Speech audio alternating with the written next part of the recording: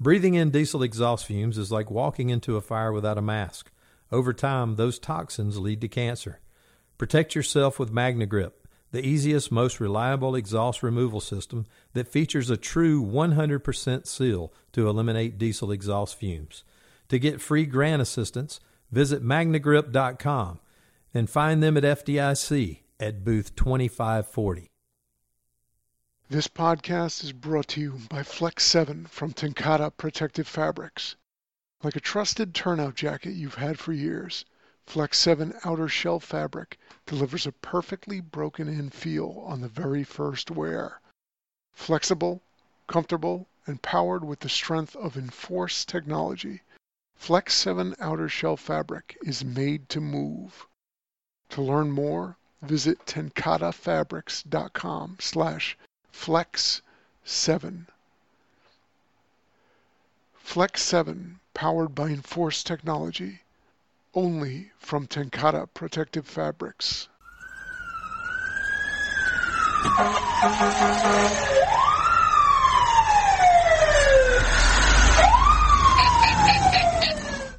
Hello, everybody. Welcome to Straight Talk. My name is Dan DeGrice. I'm one of the hosts. My co-host is Rob Fisher. And today you get the extreme privilege of hearing about the man, the myth, the legend, Mike Dugan, who I'll introduce in a second. But I'd be remiss if I didn't acknowledge the reason I asked Mike to be here, and somebody that's a big part of all of our lives, many of you that are going to be listening, Bobby Halton. May he rest in peace.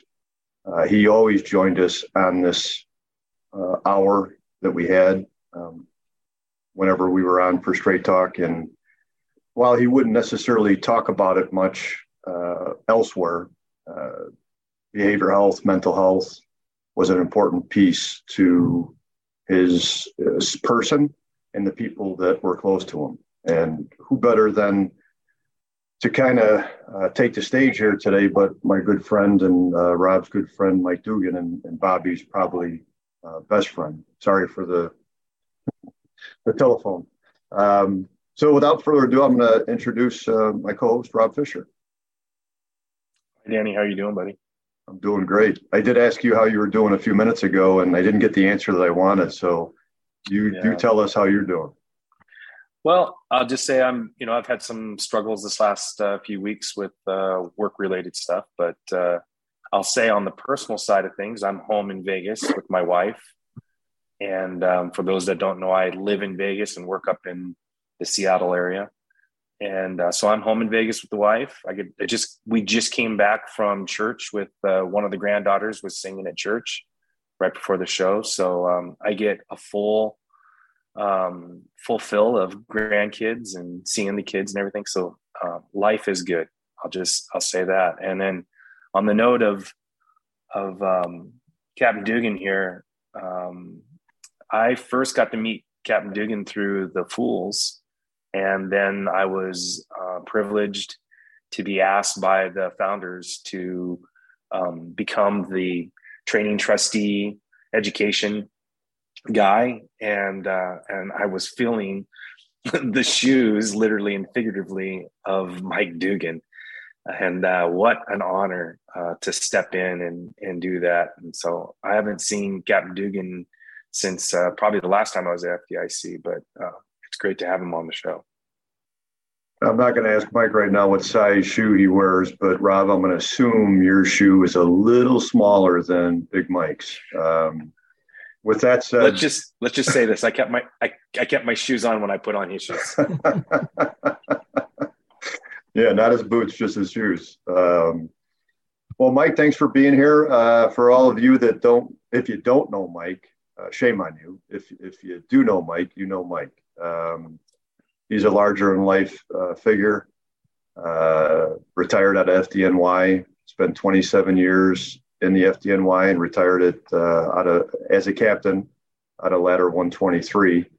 I always think it's interesting because in the Midwest, we start with a number or and they do it backwards, but or 123 truck, right? I don't know how you guys We do truck, 23 or 13, and you guys do it the other way, but that's okay.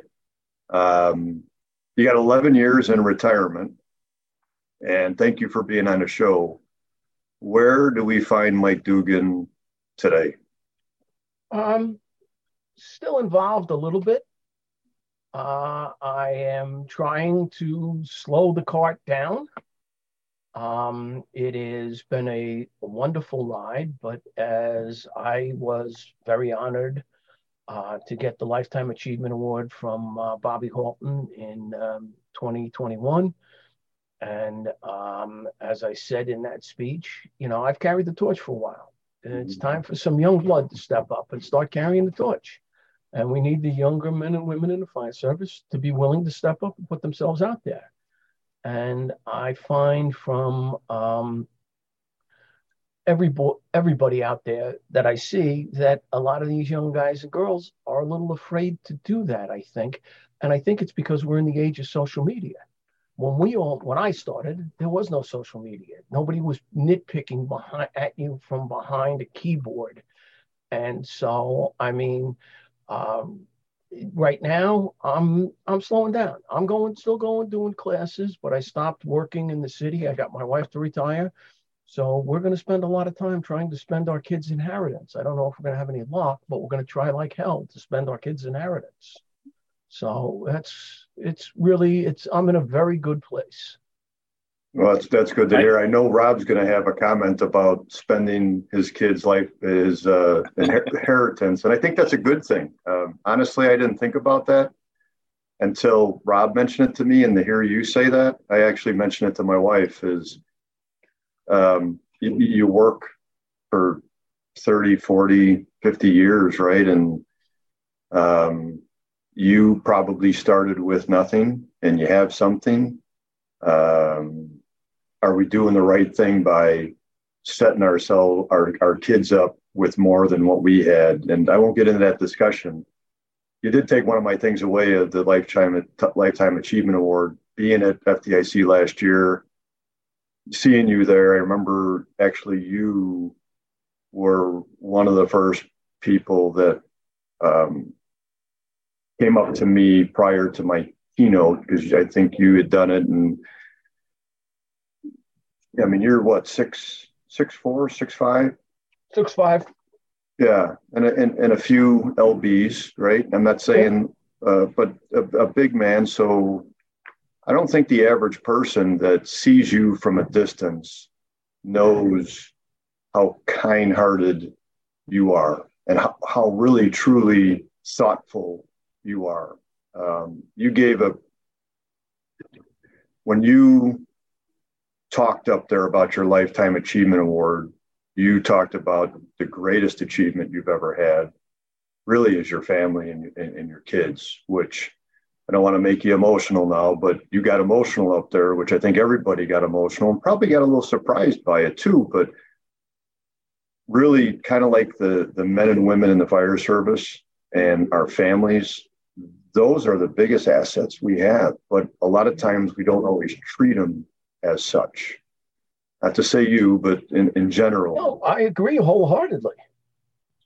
So what I wanted to ask you, and I know that, Rob, I won't forget about the, spending your inheritance or your kids' inheritance. I know some things that motivate you, but what is the public, what does the average person that hears Mike Dugan's name not know that motivates him?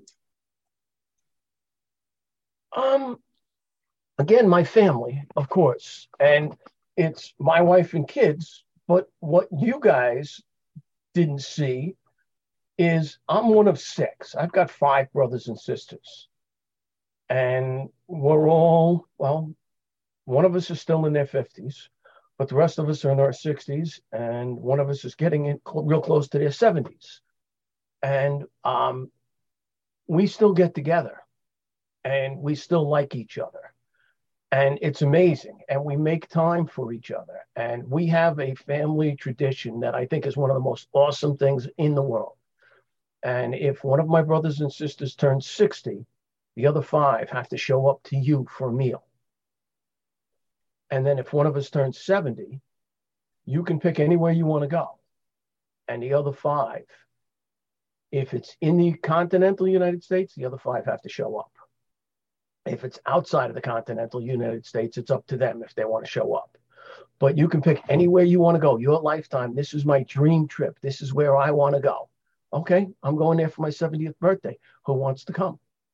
Okay, and I got family who's like, a lot of times they're like, I'm in. So in October, we are getting together. In August, my oldest sister turns 70. And the following January, my youngest brother turns 60.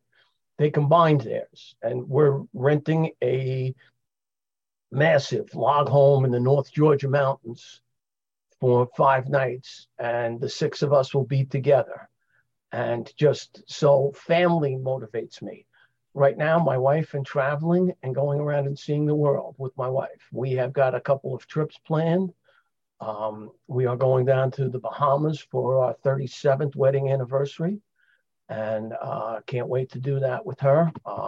And, you know, I upgraded everything we could for her.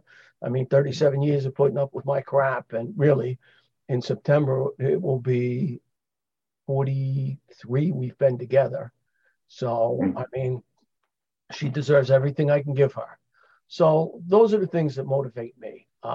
It also motivates me to see people doing good in the world. I mean, I think the world is right now politics and all that other stuff. I'm not going to get into any of that, but I think the world is screwed up. I have things that I love to do that motivate me.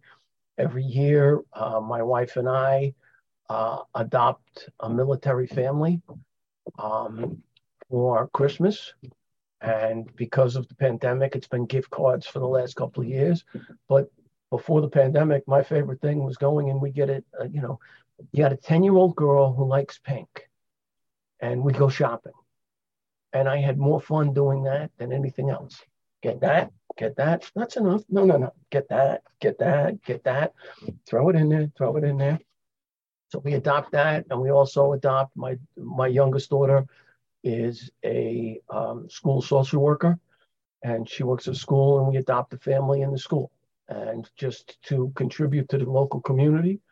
So I like being able to give back because I've been blessed. I am in a place where, I mean, you know, I'm just doing very well and I'm happy. And so it gives me pleasure to give back. And the other thing that I do for me all the time is I read. I have books all over the place. My friend Bobby Halton and I used to read books together, and I love that. I'm going to miss him, but he really did get me. The last thing he got me into was a series called Threads of the West. And I read the first book and I went, wow, this is great. I read the second book, and then I look at the back of the book. Son of a bitch, if the guy isn't planning 31 books, okay? 31 books. Wow. So that's some series Bobby hooked me up on. But, okay, I love reading, so it's good. I'm reading a book now. I just finished a great book called Fate is the Hunter about pilots. And this guy started flying before World War II, commercial airlines, and talks about the things that went wrong with the pilots. And the first 4 pages of the book are people that he flew with who died in plane crashes. So Fate's the Hunter. And for us in the fire service, that book so equates to the fire service that you can do everything right and still get killed on this job. So, you know, look at the poor kid who just got killed in West Texas in that accident where the tractor trailer hit the cars and the apparatus, killed him. He survived the 2013 explosion in the fertilizer plant. And this is how he ends up going out. I mean, fate is the hunter. So I like reading. I like being involved and seeing things that are going on. And I also I like right now, I'm going back and reading a lot of the stuff that I had to read as a kid that I really didn't like. I just read Cannery Row again. I read To Kill a Mockingbird, One Flew Over the Cuckoo's Nest, and Last of the Mohicans, just to go back and read them, because I really didn't read them with the mind I have now. So that's the kind of thing that I do. And I enjoy that. And I enjoy my life. Mike, you said you guys are traveling a lot, and you being Irish. Have you gone back to Ireland? We have gone back to Ireland. I want to go back again. We went to Portugal, which I loved. I would go back to Portugal in a heartbeat. We want to do Italy and Greece. And we were looking at a cruise, but it goes up into the Black Sea. And right now we're not going anywhere near the Black Sea. But yeah, we're looking at Ireland. I want to go back. But very honestly, I say this all the time. My wife doesn't like how I drive, and a lot of married men understand that. But I'm not driving on the wrong side of the road and having her yell at me too. So when we go to Ireland, I get a driver, somebody to take us around and drive us around. And we've done Ireland and gone across the country on a train and had a lot of fun doing it. And I'm looking forward to going back and doing it again. Yes. Yeah. Obviously those that know me, my wife and I, we do a lot of traveling. We just got back from Italy last month. But Portugal is on our list. That's one of the places we're looking for. I just want to cover some of the comments that were coming in. Anthony Avillo, he wanted to say, hi, boys. Glad to see you, Mike. And Kenny Church, keep up the good work, Big Mike. We have learned a lot from you. Enjoy your retirement, pal. So we talked about, Danny brought up, you had 27 years with the FDNY, probably the best fire department in the world, at least one of the best. Do you have any regrets of all those years of service? Anything that you hang on to? Yeah. I think we all have regrets. And if you don't, I think you're a narcissist. But sometimes some of the way I treated people, maybe I didn't find out what was going on. Maybe I jumped. I went from being in that thinking mind to being in that emotional mind. And I let my emotions take over. And I didn't think it through. And a couple of times I screwed up relationships. And I screwed up, I might have screwed up some people along the way. And those bother me. That I wasn't adult enough, man enough to realize that and back off that. And sometimes it happens, but it shouldn't. It shouldn't. So I really sometimes wish, whenever I was going to do something that was not spur of the moment, I took time to step back and look at the total picture. I truly wish I did, because I probably hurt some people and damaged them and maybe my reputation. And I don't know that. But, I always tried to be right, but I wasn't always right. And I wasn't always smart about the things I did. I know I've known you for about 8 years now, Mike. And I've always known you to be one that manages your emotion. It's interesting that you say something like the rational mind and emotional mind.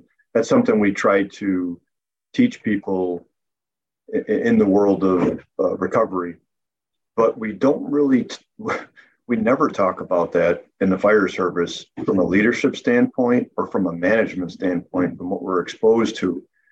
I could probably say, in that, again, knowing you for a long, long time, that I don't think your intent was to harm anybody or to be aggressive, but we were never taught some of the things we've learned in the last 10 years of our life that we should have known. But I certainly have seen you model that. We asked, I think for the audience needs to know, is that we don't just ask Mike random questions. We give Mike, in any of our guests, an understanding of where we're going to go, because we certainly want this to be productive. The question will be is how honest people will be in knowing you, Mike, you're 100% honest, and we're all very critical of ourselves. So I appreciate what you just offered, because that's not, from a leadership standpoint, most of the leaders that I hear from are always, hey, you got to do this, you got to do that, you got to do this, you got to do that, you got to be right all the time, you got to this. And I learned in my own career as a battalion chief, man, if I don't surround myself with the right people, I'm going to go down pretty fast, especially in the high-rise district of Chicago, trying to manage 150 people in an incident. Whether it be 5 people or 150, you have to have a skill set, and we have to do better. And I think you're doing that, and showing in your behavior. And I think you probably do it probably more often than you probably care to think from a mentorship standpoint, right? Because I think you and Bobby mentored each other. Oh, and absolutely.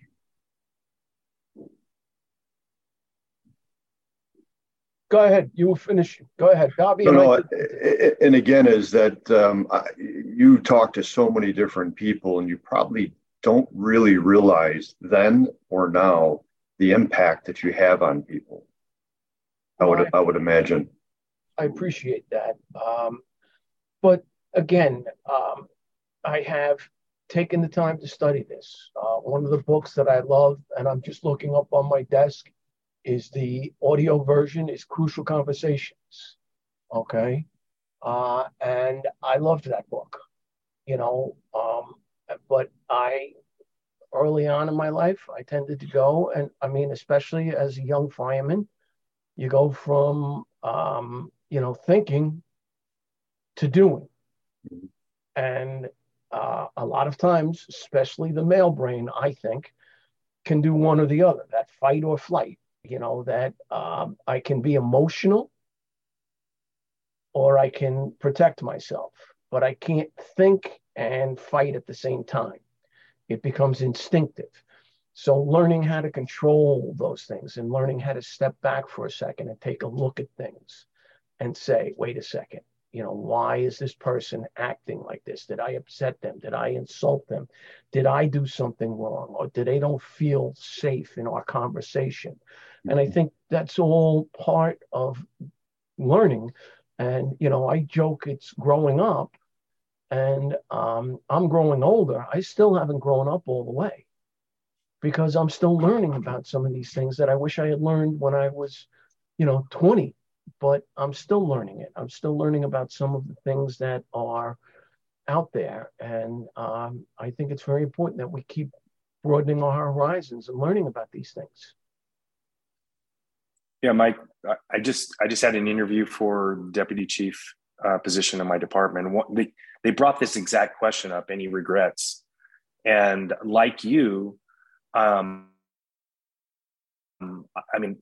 I treated people, how I treated other company officers, my relationships were definitely things that I would love to go back and redo. And I think for any of the young listeners that are tuning in today or are going to be listening to this later, is like, and this lesson I try to share when I'm teaching at our ODA for our company officers is that slow down, take information in, try not to be so reactionary, and foster good relationships, because ultimately in the end, you're going to need those, you're going to need those relationships. And I think it's a maturity thing. And I don't know if it was a way that we were raised. You're older than Danny and I are, but I was raised in the 70s, and I don't know if it was just how we were raised in the 70s, being the generation that I was in, and that we just missed this opportunity. But it is key relationship wise. So I agree wholeheartedly. Well, Mike, it was good to hear about how retirement has been, because there's been a lot of people that have asked me, and I'll be honest, is I haven't had a bad day in retirement. I never had a bad day, or I had some tough days, but never a bad day in the fire service. And kind of same with retirement, but I always looked at the positive thing. You hear of so many people that didn't want to retire or had to retire. I think you shared that one of the reasons you had to retire was because your knee, and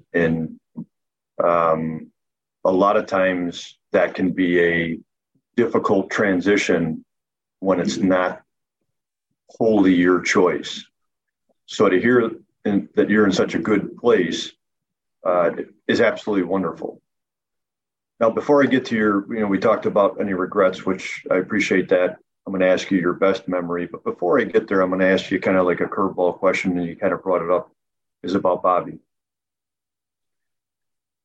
What, you guys had, from my understanding and talking with you, a true brother relationship. What do you have to say about Bobby and or how you feel with the loss of him? And I think all our opinions too soon. Well, I think our loss is a collective loss from fire service. I believe in God, like Bobby did. And I honestly believe that my friend is in a better place, pain-free, and not hurting anymore. And I believe that he is up there with the other people that have gone before us. He's sitting at a table with Brunacini, Brennan, and Leo Stapleton, and they are cracking jokes, drinking coffee, and talking politics and fire service and talking trash to each other, okay? Which is not a problem. I mean, I would give my left arm to hear Halton say one more time, Dugan, you're an asshole. Okay, but it ain't gonna happen. But he left the world a better place for him being here. And he left the American Fire Service a much better place for him being here. Yeah. And I think that's all any of us can ask. I mean, he had 3 beautiful sons, a lovely wife who loved him. I know his sister, Elizabeth, Beth, and his brother, Ray, live around the corner from me, as does his sister, Mary. And, I see them occasionally, but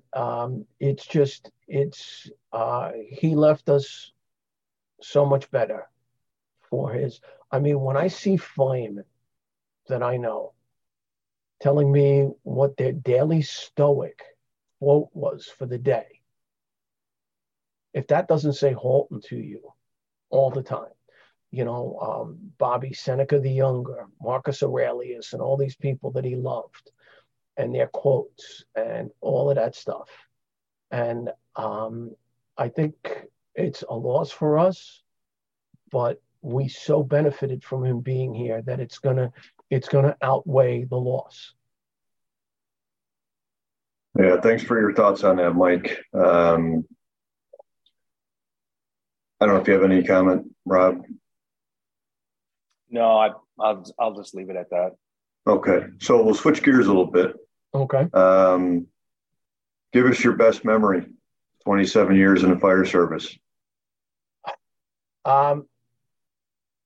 We used to do a thing in my company, and other companies in the city of New York did it. I was the captain, and one of my guys was getting promoted, and he was working his last couple of night tours.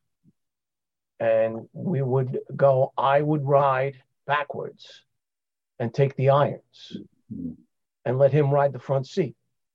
And he would be on the radio as the captain of Ladder 123. When they called on the radio, he'd be talking to his men, and I would be teaching him a little bit about doing his job.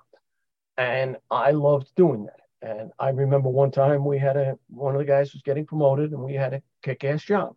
And one of the guys looked at me and said, "Where is the hydro ram?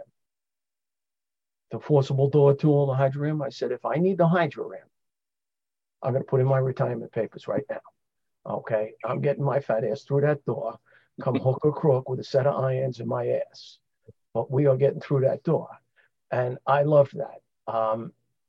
That was my memory as a captain, as a fireman.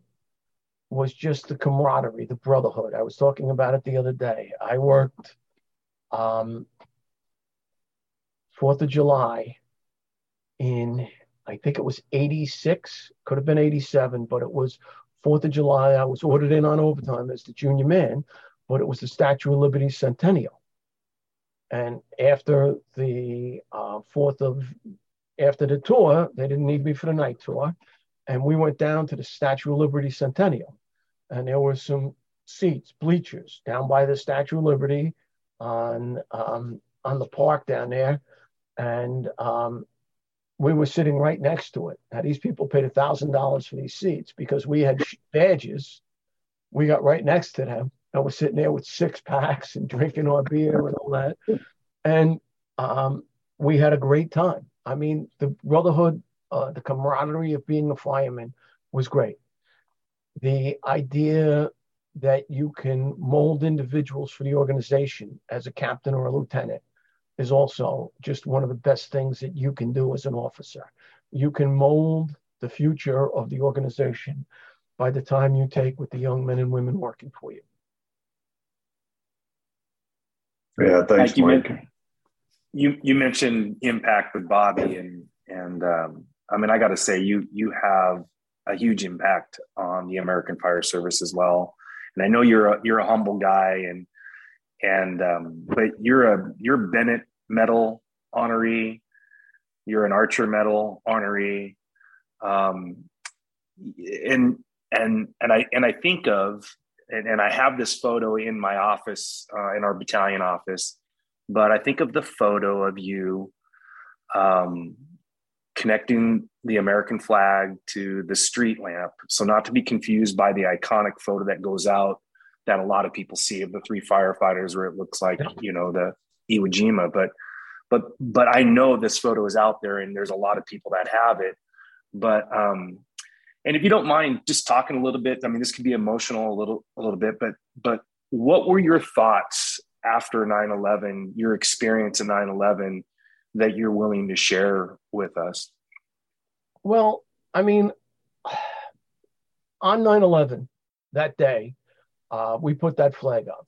A lot of people don't know one of the guys who was holding the ladder was Chris Engeldrum, who was killed in Iraq by an IED with the Fighting 69th, the New York, the Irish Brigade. And our VFW post is named after Chris Engeldrum. And since Chris Engeldrum, we have lost 3 more members of the FDNY in service. They were KIA, killed in action, in defending our nation. So I think for me, and I am the son of a father, okay, I am the son of a man who flew 65 missions over hostile territory in a bomber. And I think that we have lost the respect of this flag that's right behind me. And I always keep the flag behind me because of my love for this country, what it has done for me, what it has done for my family. I think that we have to understand that there are young men and women out there putting their lives at risk for us.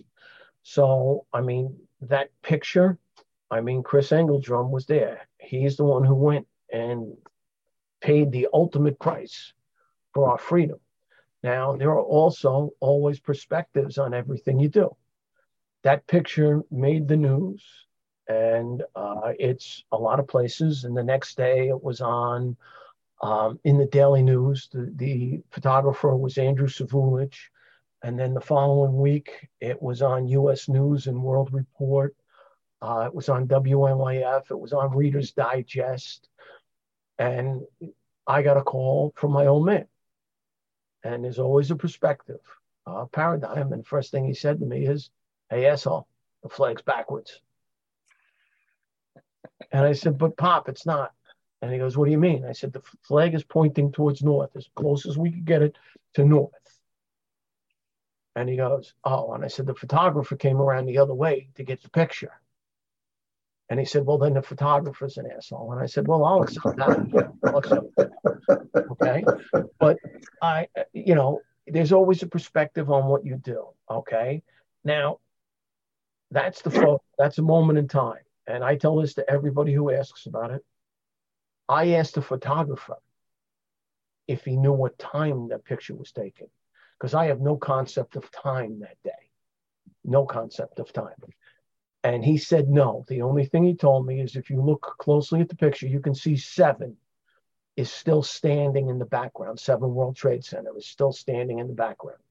So 7 was still standing. So it has to be before like 11:30 or 12 when that building finally came down. But besides that, I don't know.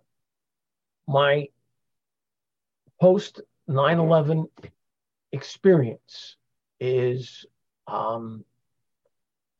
different because I was down there on 9/11 and finally got cell service back and let my wife know what was going on.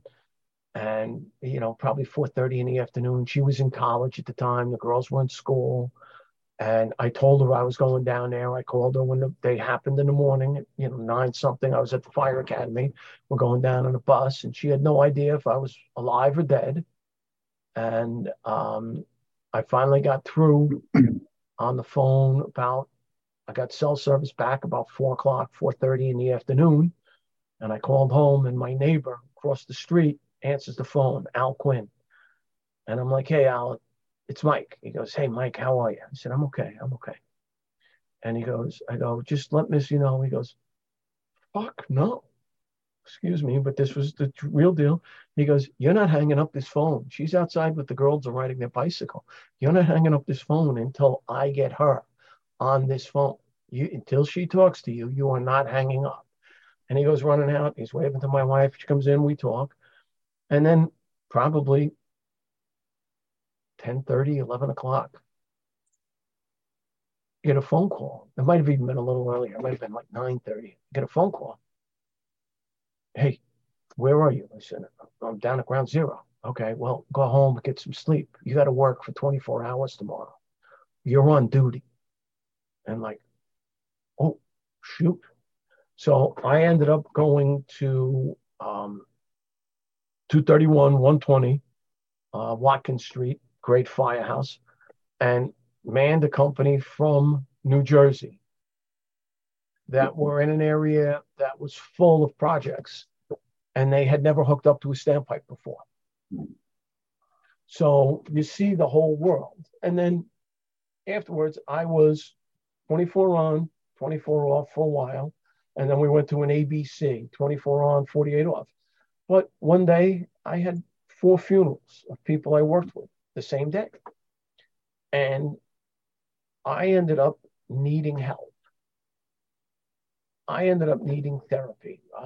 In late November, early December, my daughter was 6 at the time, going to be 7, asked me why I was always angry, why I was always mad. And I was like, what? And my wife told me, the kid's kind of scared of you. You fly off the handle. So I had to go get help. So my post 9/11 experience is that I don't care how big, how tough, how resilient you are. At some point, every one of us is going to need somebody to talk to. Find that person. Okay? Because at the time, I was not taking care of myself. I was not doing the right thing. I was going up and I was getting a beer, but because I didn't want to get up that many times, I'd get 2 beers and walk back with 2 silver bullets, 2 Coors Lights, sit down, drink them both. 10 minutes later, get up and get 2 more. And again, what we don't realize as firefighters and fire officers is when we come home in that firehouse brain, in that firehouse stress and everything else, unless we take time to compartmentalize it, put it away, unless we take the time, whether it's on your ride home or whatever else, we take that to our families, and our wives and kids get that. And it's not always good. And that's why a lot of guys end up with problems in their lives. And, you know, finding someone to communicate with, to talk to be able to process it is very, very important.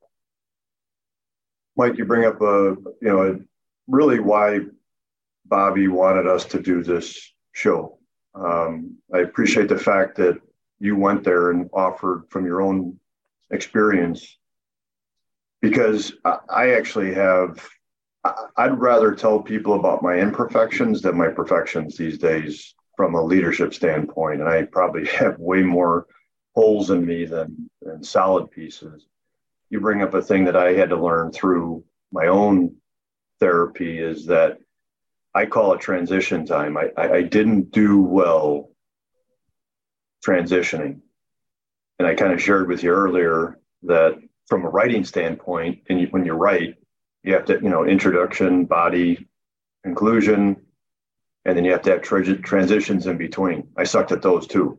But the one that was more important was my ability to go from work to home. And then we talked also about working and retirement, which, again, nobody's perfect. We're all very fallible.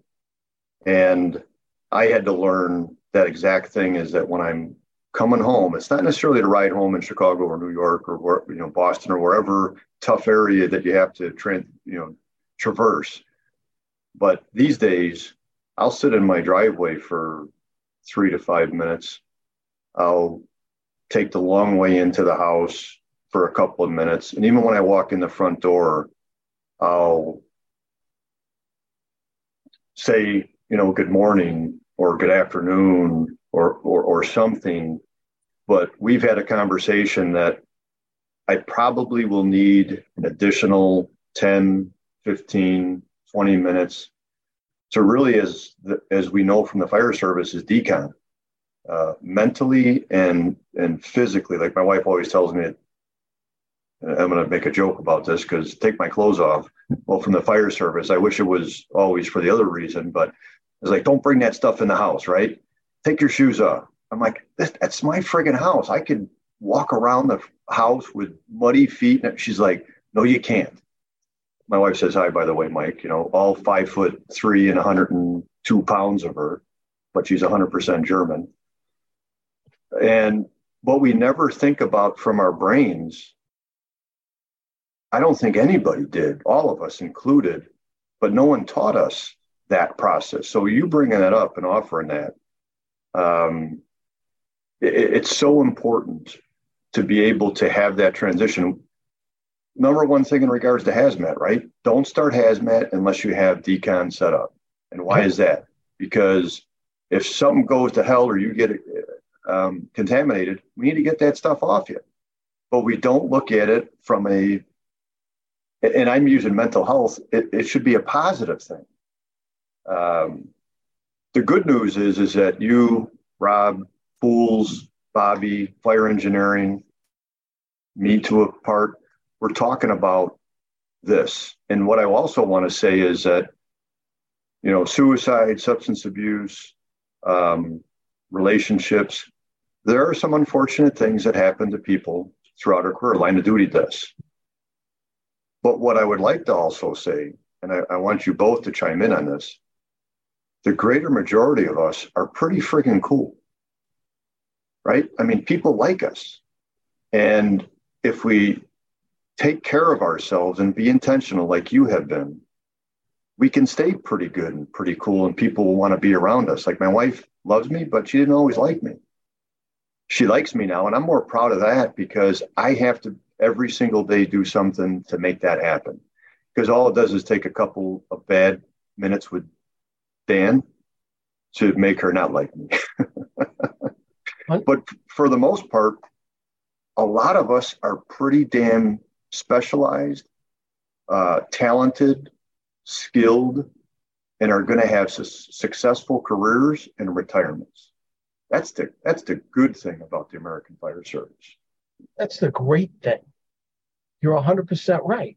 And it's the great thing. But again, we have to allow ourselves to get to retirement. We have to allow ourselves to admit that we're human. And sometimes we can't handle it all by ourselves. We're firefighters. We want to fix everything. And sometimes we can't fix everything. And we've all been married for a while to our wives. Okay. Sometimes my wife doesn't want me to say a word. Just listen. Don't try to fix it. Don't try to make it better. Don't try to paint it. Don't try to put it away. Listen to me. Okay. And again, do these things. It's so important for the young guys, just time for your wife, time to do things. Take the kids on a special daddy, son, daddy, daughter date, or take them camping with the father and kids camping trip in a firehouse. Let the moms all get together and have a party. Well, how great is that? No, we can't forget about the fact that many of the firefighters also are females too. And then a lot of the husbands are at-home moms. So the other side of that, right, too? Absolutely. Absolutely. And again, whatever it is, you just have to be willing to take the time with that significant other, the person that you want to spend the rest of your life with. Well, try to spend some time with them, right, and spend some quality time with them. I think, Danny and I have talked about this, about his, I don't want to say previous life, but earlier life and challenges family wise. And I had the same thing. And it's those of us that are truly engaged in a lot of the things that we do. Danny being on the fire department and with Rosecrans and everything that goes on in his background life.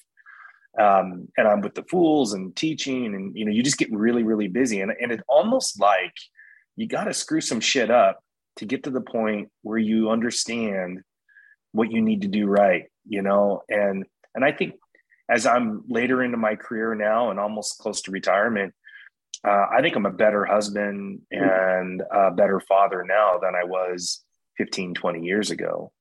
And some of it is that you gotta screw it up. And I mean, if there's, to your point, Mike, if there's something we could tell the younger firefighters is to see this, learn these lessons, and try to avoid repeating what we've already done. And we're telling you, just avoid it. Avoid it.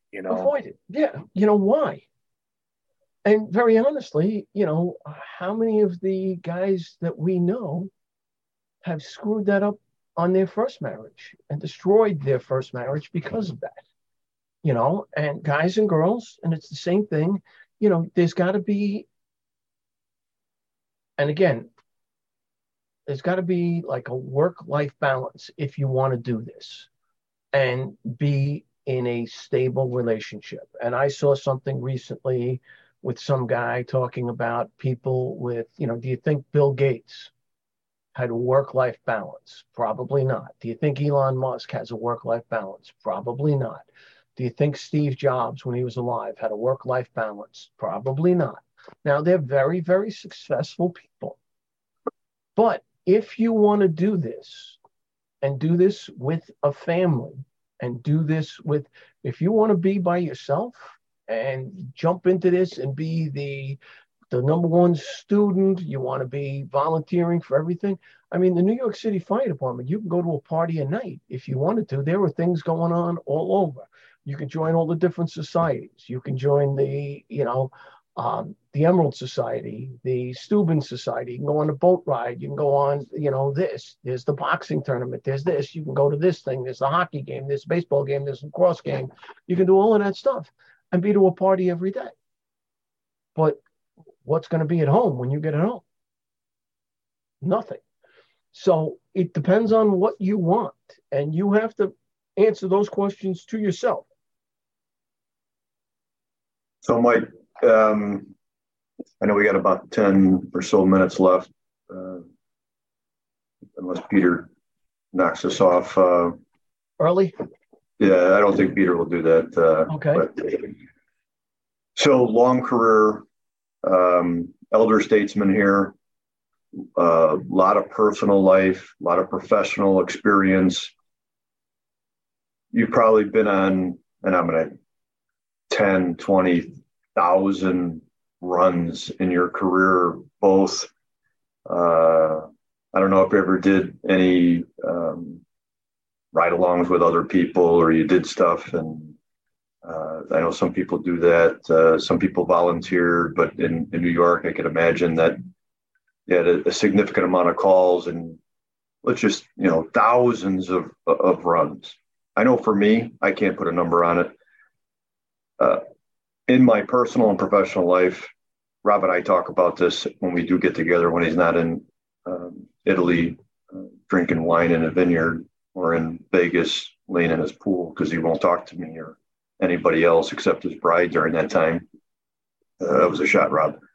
I got it. I could recall, even by asking this question, a couple of incidences, both personally and professionally, that I wish I had a do-over. I don't think anybody can go through life without some sort of regret. What I do offer to people is, don't spend a ton of time there. Those are memories, just like some of the good memories you offered. One of the toughest things to overcome from a behavioral health standpoint, a mental health standpoint, is survivor's guilt, feeling guilty or shame about something that we didn't do. But in our career, it's not moving a decimal point over or loading a package the wrong way. Sometimes it comes in life or death. Is there anything that you can offer that, if you can do it again, you'd like a do-over on? There were a couple of things in my professional life. There were a couple of things I wish I had done better, been more akin to. I wish I had, my biggest regret as a firefighter is, as a young firefighter, not starting a journal. I wish I had started a journal and written down, and it's not, I think the brotherhood and sisterhood pictures are the greatest thing out there. I have a bunch of them throughout my house that I have for me. I don't think we should be high-fiving each other on the front lawn of someone's burnt-out house, but taking a picture in front of the apparatus after the fire and remembering those people that you were with at that point in your life. I think I wish I had done a little bit more of that, recorded the runs. My first run as a lieutenant, my first run as a captain, my first fire as a lieutenant, my first fire as a captain. I wish I had recorded those things better, and the people I worked with and who was there. That was a lot in my personal life, and it kind of goes into professional also.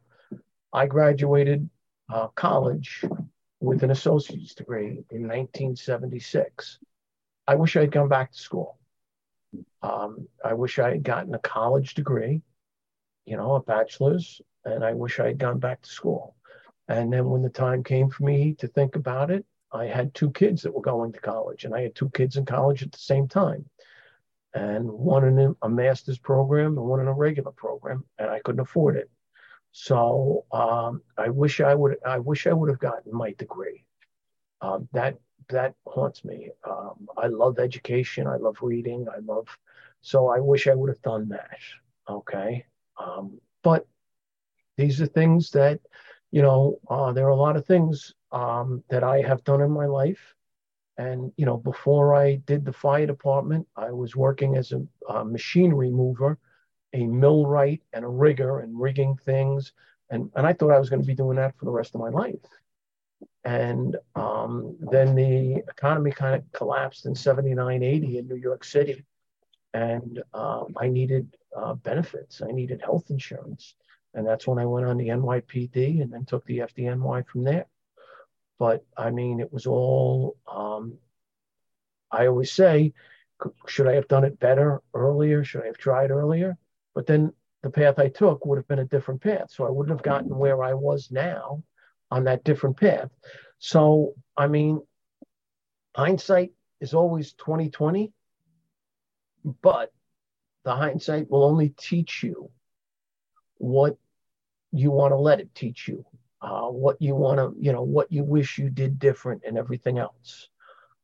So I don't really let those things haunt me as much as some people do, because I think that, it's what happened.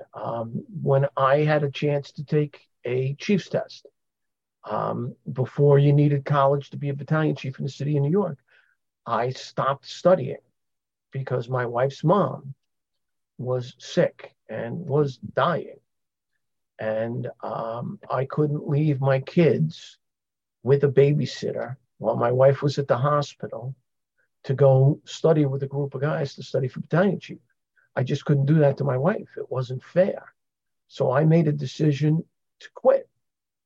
And I lived with it the rest of my life. And that's fine. And very honestly, I think about it now and I say, well, what ifs? If I had decided to continue paying the babysitter and going and studying and I became a chief, on 9/11, I might have been one of those chiefs in Lower Manhattan. So you never know. So who knows what would happen? So I just, I don't let the past is the past, and I don't let the past haunt me, because I did what I thought was right at the time. It's like being a fireman. If you decide which way you're going to take the ladder, what way you're going to get into the building, you go that way. If you make a mistake, you learn from it and move on, and don't make the same mistake the second time. Thanks for that, Mike. That's great advice. Although the second time you do it, if you're the captain, the guy or girl would have got a boot in the ass, right? Second time, yes. Yep. You do the same thing twice. First time, okay, not a problem. Second time, yes. Yeah, Mike. You mentioned how not taking the test and making these decisions. And earlier in the conversation, we're talking a lot about family. And so I'm not surprised. This is the first time I heard that you chose not to take the Chiefs test because of something like that. So I appreciate you sharing that. And I'm not surprised by that, knowing you and that it is something that is important to you. And I would just say that be it that you're religious or not, I think things happen for a reason, or God is steering our lives. And so this journey, your journey, is made up of all of these things. The decision not to do the BC's test, and if you would have done the BC's test, as you said, you may have been a battalion chief down in Lower Manhattan. Your life, your personal life, may have changed, and so I think it's important we do things the way that we want to do things because they happen for a reason. But we're kind of winding down here, but what do you do in your day-to-day to manage your wellness? I know you gave up drinking a while ago, and I don't know if that's part of your mental health wellness or anything. I just I didn't go into the program, and I want to make this clear. I will still have a drink now. I got to be quiet, but because we're going down to Nassau for our 37th wedding anniversary, and I booked a sunset dinner on the beach for two, for my wife and I, but she doesn't know about it. And we're going to be at the sunset on the table right at the edge of the water with our own private waiter and the whole thing. And it comes with a bottle of wine. I'll have a drink of wine with her to celebrate that. I just don't drink like I used to. Okay. I didn't go into AA. I have a lot of family members in AA, and I'm all for it if it's becoming a problem.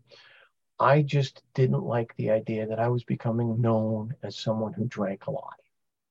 And I didn't like going to places where people said, "Oh, I heard you like to drink a lot, and we're going to get you hammered." And I don't like that. I didn't think that was responsible. And I kind of equate it to one of the guys I love is Shaquille O'Neal.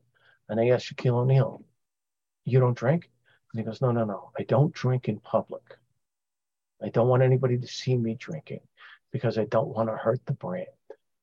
And I'm like, okay, that's kind of, I don't drink when I'm going out to firefighting conventions and everything else because I don't want to get a reputation as one of those guys who goes out there and is out sitting in the bar after the class getting hammered. And I did that for a while. So my personal wellness, My wife and I are trying to go to the gym 4 to 5 days a week. She's having some knee problems, so we're working on that. But I also spend a little time each day reading, and I give myself permission every day if I feel like it to take a nap. And all of those things are part of your wellness, how you feel. I try to go to bed at a reasonable hour. Sometimes I'm reading and I look up and I'm like, holy shit, it's midnight already? What are you doing here? Go to bed. And I'm like, yeah, but this is so good. All right, another half hour. When's the end of the chapter? Whatever. But I try to spend some time on myself. I try to eat healthier than I have. A lot of times the firehouse is not a good place for healthy eating. You have to learn around that. I mean, ice cream is one of my favorite things in the world, so it's not in my house. And you just try to, work out, spend some time thinking about yourself, whether you meditate, whether you pray, whatever you do, and just take some time for yourself so that you feel good about yourself. That's wonderful. What I do hear you say is you're intentional about it. I think we all know at our ages, right, Rob, that when we were kids, and I mean, throw anything at us, and we just did whatever. We ate whatever. We ate as little or as much, and we kind of landed where we did. And you look at the Serenity Prayer, or if you're familiar with the Serenity Prayer, the wisdom to know the difference comes at the end. If it only came earlier in our lives, how many scars I would have avoided. I mean, that applies to all of us, but we always say that for firefighters, we'll figure out what we want to do in life, or when we'll grow up once we retire. After the fun and games. I want to be clear, and I think Rob is, and Mike, you said it as well, is that, and Bob, you knew this. The American Fire Service is the best job in the world. Some of us lose sight of it for different reasons. And I just did a couple presentations, and I said, I'm not here to tell you you're doing anything wrong, because I know how it's received. Sometimes when people told me I was doing things wrong, I told them, the old adage, good for you, what that stands for. Nobody wants to be told what to do, but we have to be intentional. And we really weren't, and nobody kind of told us that early in our career to, eat better and take a minute to yourself and tell your spouse and your kids that you loved them. You did it, and you showed in a certain way. We thought, at least I did, by putting a roof over their head, make food, all that stuff that our parents taught us. But really what they want is connection. And that's the same that really anybody wants. But for the greater majority of the fire service, man, is it wonderful. And we get to do wonderful things to help and save people. The unfortunate thing is, from overexposure, just like the wind, the rain, the cold, and the heat, you get an effect, right? I personally, I know Rob does, because we talked about it, is when we think about who we're going to have on as a guest, we really appreciate everybody, and you especially here currently, to talk about this stuff, offer your personal insight, to talk about Bobby. Last thing I want to ask you before we sign off is, I've had a couple of conversations with Bobby since he's passed, and I think my thoughts with Bobby is that many people get to meet him. Some people know him, right? And then there's few like yourself that really were brothers and true companions. While I've had many conversations with him, I remember the kindest thing he ever said to me when I knew that we were friends was that same word that you mentioned. He actually said, Dan, I hate you, because that kind of told you that we were being personal, not this superficial stuff that most people are like. And that's what this conversation is about. So thanks for going there. What have you said to Bobby since he has passed? Oh, I've talked to him a lot because we used to text back and forth. We talked at least once a week, but most times twice a week about the different things going on in our country, and about we talked about politics, we talked about religion, we talked about reading, and we talked about the American Fire Service and some of the stuff going on. And I've talked to him about wishing I could have his counsel on some of the things I'm seeing going on, and how I'm so glad that he was here and that we had our time, but I still wish he was here every day. And I just, I miss my friend. So I miss my sounding board. I miss my, it's almost like a reflection, but it's a reflection that will be honest with you. Okay. The easiest person for me to lie to is me. Okay. Holton and I never lied to each other. And so having that sounding board is so important, that person. And there were other people in my life like that. I mean, I still talk to David Rhodes all the time. I talk to Mike Galliano all the time. But having that person on the other side of that wall who will tell you the truth is so vitally important to each and every one of us. If you don't have that, find that person. Thanks, Mike. Rob, you want to sign us out? Yeah. Well, Mike, it's been, you're a great brother. I love you, man. And thank you, bro. Dude, I really do appreciate all these years, our relationship. And I appreciate you sharing some of the, most personal things in your life, your impact Bobby's had on you, your relationship with Bobby and such, and everything you've given back to the American Fire Service. What's the easy ways to get a hold of you for those that, that are under a rock that don't know who Mike Dugan is? You can find me on Facebook at Captain Dugan. You can find my website is captaindugan.com. You can find me real simple. My email, I'm old, yes, is duganfire, DUGANFIRE at AOL. Okay, so yes, I am old. Okay. So I don't like change either. There's not too many people that have AOL anymore. No, me, Galliano. Yeah, you're gonna be at FDIC. Yes. Yep. I'll see you all there. All right, brother. Well, thank you, everybody. Thank you for joining in with us. I don't know the exact date, but we're a few weeks out, if not a month or so out. Oh, we're going to be at FDIC doing a live show there as well. Danny and I are.